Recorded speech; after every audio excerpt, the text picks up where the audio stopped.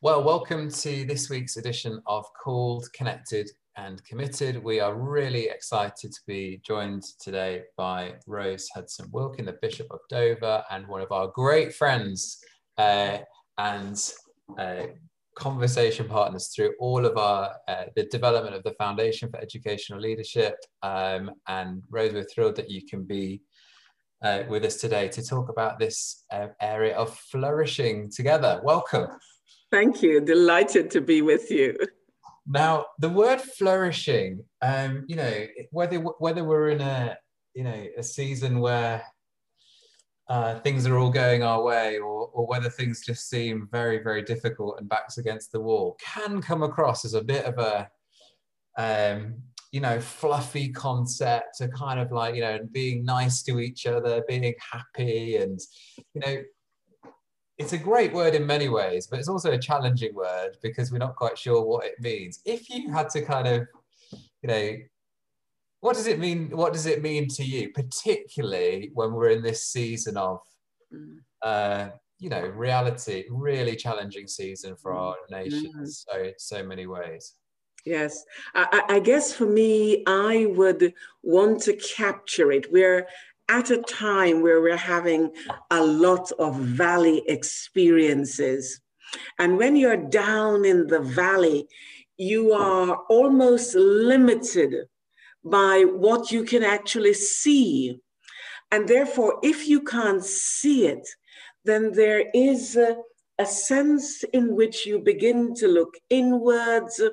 You begin to feel threatened by the vastness of the mountains that have enclosed you in. So when I talk about flourishing, what it is for me is about being able to see beyond what the eyes are seeing. It is almost that inner thing that actually says to me, Rose, just remember that the God of the mountain is actually God in the valley as well. And if he's in the valley, then it's going to be all right. You're going to get through this. You are going to flourish. You're going to get the chance to climb that mountain and be on top of that mountain again. So for me, it is signaling hope, which is much more stronger than something that is fluffy. That's such a helpful metaphor, and anyone who has sort of climbed a mountain from a valley will know that pretty much always the climb takes a lot longer than you might think. I've climbed many a mountain. I've always overestimated my speed of climbing, because it looks quite enticing, doesn't it? Whereas it actually frequently takes a lot longer, and almost like a patience in the journey somehow. Yes, it not only takes a lot longer, and it looks, oh yes, you look at it, yeah, I can do that, because what's in our mind is actually being on the top, and we forget to think about the journey that we're going to make, and actually to prepare ourselves for the journey.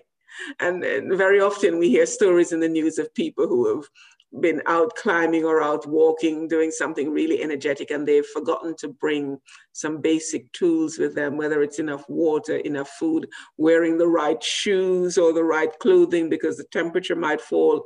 So there seems to me that there's something about anticipating and being equipped. How do we make sure that we are equipped for the climb? Because it is a climb, and where we are now in the pandemic season still, it is going to be a climb to get us back to that place where we want to be, where we desire to be. So we shouldn't just give up. What we have to do is to gather around us that which we need for the journey. Gather around us the things, and not only the things, but the people. Because it is important that the people who you are journeying with are people who are of like mind, people who are going to encourage you, people who are going to say, we've only managed to do 300 or 400, of the thousands of miles that we need to go. But that's okay. We're on the way, and I'm with you. And make sure we have the tools, etc., to help us on the journey. It's really helpful. I think that one of the things that you're just opening up there is sometimes this word flourishing, and it can feel like something we're supposed to do that's individual, like it's how are you doing, how it's very, a lot of our culture is very individualized, isn't it? And actually increasingly I wonder whether it's actually impossible to flourish alone. You can really only do that together. I mean, that's not to say that our own individual well-being and mental health and resilience and so on isn't important, but we're so much better off making a journey with another person or another group of people, right? Yes. Not least because although some of our thinking around the future is quite rightly focused on that we are, whether it be the metaphor of the mountain climb or the plant growing or whatever. Yes. One of the challenges of this season is like feels like we kind of keep getting knocked back down the mountain a bit, and that yes, it's not a linear journey, is it? Yeah. No, it's not. And that for me, flourishing is a communal thing. It's like the tree coming into blossom. It's not just one limb. It's the whole tree that blossoms. It's the whole tree that produces the fruit that everyone participates in. So for me, the flourishing has to be a community event, something we do together. And I mean, we're in pandemic times at the moment. And let's think about it. When we talk about who is going to get the vaccine, for example, if we were to be in a place where we think, I've got lots of money, so, I'm going to make sure that I can afford the vaccine and I'll buy up thousands of it so that, I can keep getting it to myself, etc. But what happens? That person has to live in a community, whether they like it or not. They have someone who drives their car, they have someone who cooks their meal, they have someone who cleans their homes or their offices. They are interacting. No one is an island. We're interacting all the time. So if they are not flourishing, then you are not really flourishing. And you see this. I've traveled to some countries where you go down a street and you can't see anything because there is all these security walls and the sign up saying this particular company is doing, looking after this. And I'm thinking, hang on a minute, what is that all about? Because there is something of fear for me when I drive down those streets in those countries and see these tall walls. And if we're living in fear, then that's not flourishing. Yeah. And so flourishing has to be about the other as well as. It is not about the single parts. It is about the whole. And if one part is wilting, then soon it is going to impact on the whole. So yes. Really helpful.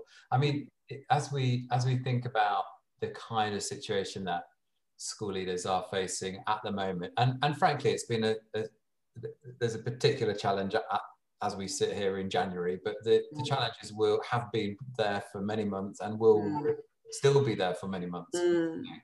What kind of things can what might it mean for school leaders in this space to kind of like develop or draw on really strong roots and that can kind of see us through these more challenging times together?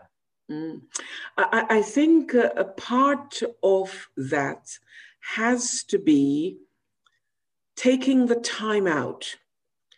We can be on a roller coaster ride. The roller coaster ride where, we don't know whether we're standing or sitting, whether we're going to the left or to the right. And so I think it is always a good thing for leaders, and in particular leaders in education, in the time that we find ourselves in, where sometimes what is coming to us from government can be rather confusing. And so, you know, think, oh my God, they just sent this out yesterday. 2 days later, they send us something else. What do I do? So I think it's important for us to pause and to ask what exactly it is that we want the message to be, to go out to our children and to the school community or to the education family, the educational family. You know, what are we planting? You know, and how are we planting it? And are we preparing the soil? Are we preparing the soil for it? So, you know, teachers, leaders in schools, they cannot say somebody else will do it, somebody else will do the thinking for us. They have got such a huge responsibility to set the tone, to set the environment, to make sure when they open the doors and the children come in, the children are at a place where they're not seeing the shovel still lying on the floor for them to trip over. They're not seeing buckets of water, you know, or bits of seeds scattered there. But when they walk in, the children need to be in the kind of environment that tells them that it's okay. So it means a huge amount of work for our teaching staff, for our leaders in education, to set the pace. And if they're going to set the pace, then they need to spend the time reflecting unhurried, where they reflect, where they're actually also able to be gentle with themselves, you know, to go back over and think about what they've done, how they've done it, you know. Look at the results. What is the results that you're looking for? And are the different stages that you have put in place going to enable you to have that end result? So it can't happen unless there is a pause, a reset button, as it were.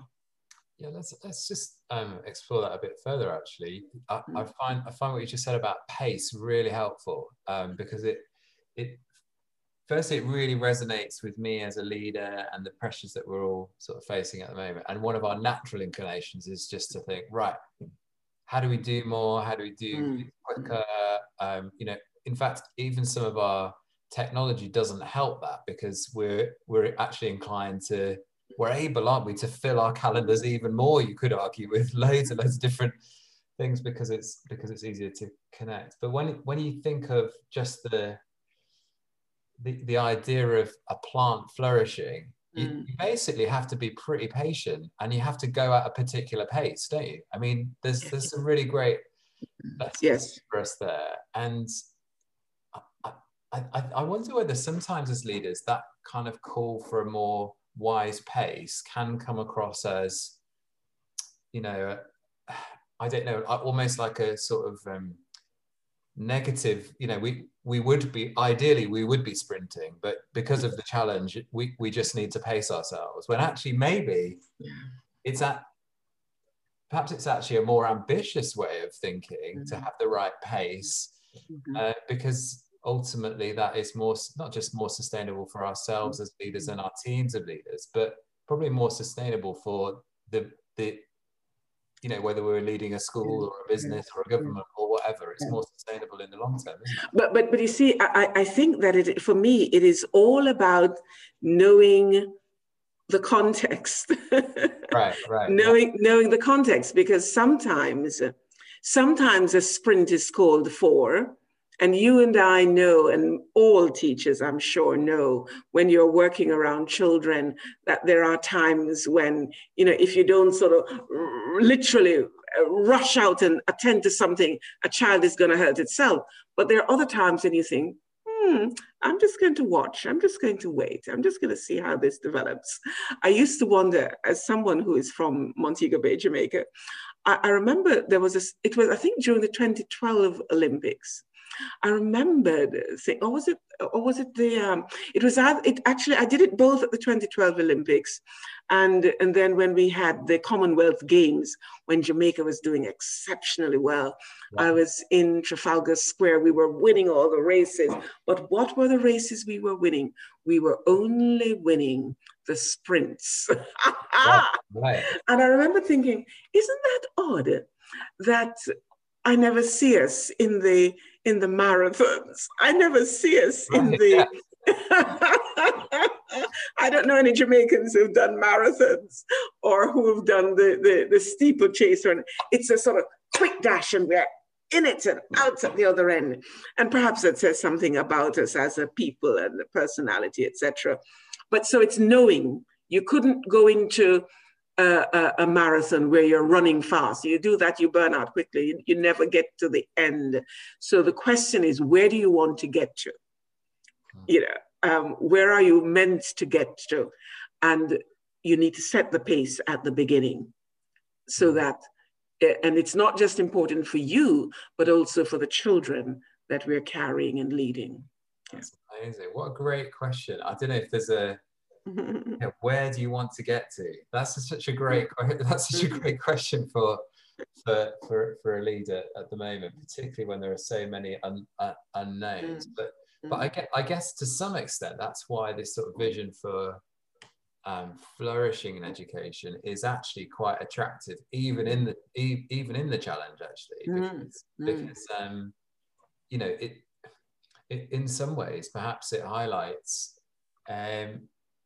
You know, I wonder whether sometimes in our most challenging situations, what we really value kind of comes to the can kind of come to the surface there, and actually the flourishing of young people. You know, it's a broader pursuit than simply, you know, the passing of particular tests or the delivery of absolutely, absolutely. And for me, the flourishing of children. We probably come out of a stable, and it's the kind of stable where we highlight one or two children, a few children, sometimes to the detriment of the whole of the class. And it seems to me, how do we recognize the children's gifts and perhaps break them up into the kind of groups so that they can go at the pace that is right for them. And yet at the end of the year to be able to say, look, as a class, this is what we have achieved together, so that the children who were not able to do the sprint and are still part of the marathon, those who did the sprint can still be rejoicing and saying, well done to the children who took the marathon and is still on that journey, but got to the end. And, you know, so there's an appreciation. What we need in our society is a real kind of appreciation of what we all bring to the table, to the classroom, without one child or one group of children being made to feel foolish or stupid or less than because they weren't able to do the sprint. But then those who are doing the sprint can't do the marathon either, you know? So it's about how we enable within a classroom, within a school, for the children to feel a part of what each other is doing, because we're on the journey. It's the same journey, but some people are able to master things more quickly. Others do it more slowly, but they're on that journey and they will get there. And that is equally as valid too.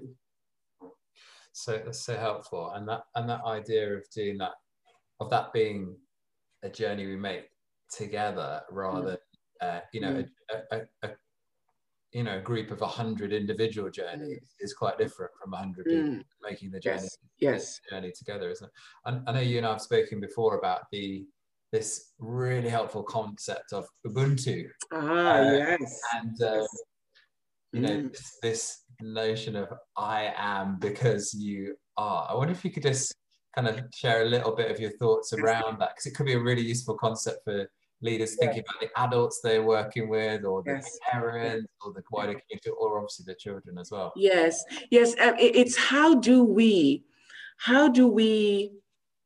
see ourselves? And this is a South African, a Zulu word, Ubuntu, which means I am because you are. In other words, we only see ourselves in relation to someone else. So the mere fact, I might be sitting in a room all by myself. The mere fact that someone comes in and says, hello, tells me that I am visible. Right. I am visible. Somebody has spoken to me. It means that I am real. Yeah. So long as they're socially distanced from you when they come into that room. Oh, yes. Yeah.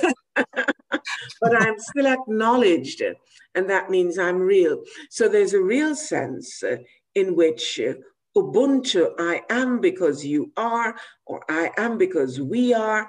It is laying the foundation of what it means to be interdependent. Mm-hmm.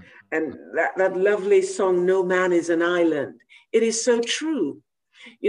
Left by ourselves and our own devices, how do we know who we are? We only know who we are because of the way that people relate to us. Mm.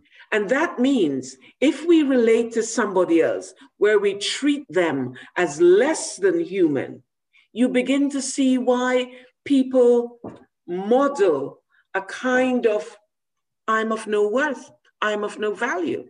Mm. I remember a young man coming onto the tube begging, and I genuinely had no coins at all. I had my cards. I had no pockets. I didn't have any coins or anything to give him. And after he had said what he said, there was real silence. And as he walked by, I looked up at him and I said, I'm so sorry, I only have my cards on me. And I was shocked. That young man stopped and he said, thank you. Thank you for acknowledging me. That means much more to me than giving me money. Wow. And that has always stayed with me, that he was able to voice that. So I think there is something important about recognizing that we do not stand by ourselves, and how we then help our children in our schools to recognize that they do not stand alone, but that their behavior, positively or negatively, impacts on somebody else. If they call someone a name, then that person who is being called a name is being left with the feeling that they are who this name has described them to be. So the interdependent nature of who we are is embedded in Ubuntu. We belong together. We're part of one human race. And I on my own is, and certainly within an Afrocentric world throughout Africa, it is that interrelatedness that matters. It is the community. So for example, when my forefathers and foremothers were bought and sold like commodity, what they did was to create within the community where they are a sense of dignity for each other. So the adults, males, were called uncles. The adult females were called aunties. And that was our way of saying, we respect you. You have a place. You are of value. And not just a commodity to be bought and branded and sold on the market. Wow, that's so powerful. I mean, it's a concept that for those listening, if you've not kind of read up on it, just search that up. There are some fantastic resources for for adults and for children, unpacking this really useful concept, incredible reframing, particularly I reckon when our communities in this time are actually quite dispersed, and it's quite easy to actually inadvertently be become quite isolated really in the way we see the world. Your point around somebody coming in and speaking with you. Well, no one's come into my office for the last 9 months to speak to me because I've been sitting on my own. How does that feel? And look what we've done. We've created this sort of digital platform which has suddenly exploded. I didn't know anything about Zoom. I've never heard of Zoom before the pandemic. This week I had a Zoom birthday party, albeit at 7:30 in the morning, because the rest of the day was going to be busy and the children were going to be at school anyway, and I had an evening engagement. So it was 7:30 in the morning when I had children and grandchildren singing happy birthday to me and people sharing greetings from America, Jamaica. It was wonderful. Now, thank goodness, our ability to create, to make sure we stay connected cannot be underestimated. Yeah, definitely. Oh, Rose, that's so encouraging. There's so many gems in there for us as we're reflecting this week and beyond around what it might mean to flourish. I wonder also whether I could leave with you the words of an African American who said, the circumstances that surrounds a person is not important. What is important is how they respond. Right. And how do we respond is vitally important. And I would like to suggest, as I said earlier, to respond means we just have to pause and take stock and then respond in a way that is going to ensure the flourishing of the community of which we are a part. That's beautiful. That's a really beautiful way to round up this conversation. Thank you so much for joining us. And for all of us, wherever you might be listening to this, it is so easy to now turn off your phone and get onto your emails and do the next thing. But even just grab 5 minutes, 10 minutes, take a walk, take some space, build a schedule that helps to do that. And through doing that together, you can actually encourage one another to flourish together, not alone. Bishop Rose, thank you so much for joining us. We so value your wisdom and inspiration, and we cheer you on in all you're doing to lead across your context and the wider nation. Thank you so much. Thank you very much. Every blessing. I should tell you that I follow vividly those words of Booker T. Washington about the circumstances that surrounds a person. Every blessing. Okay.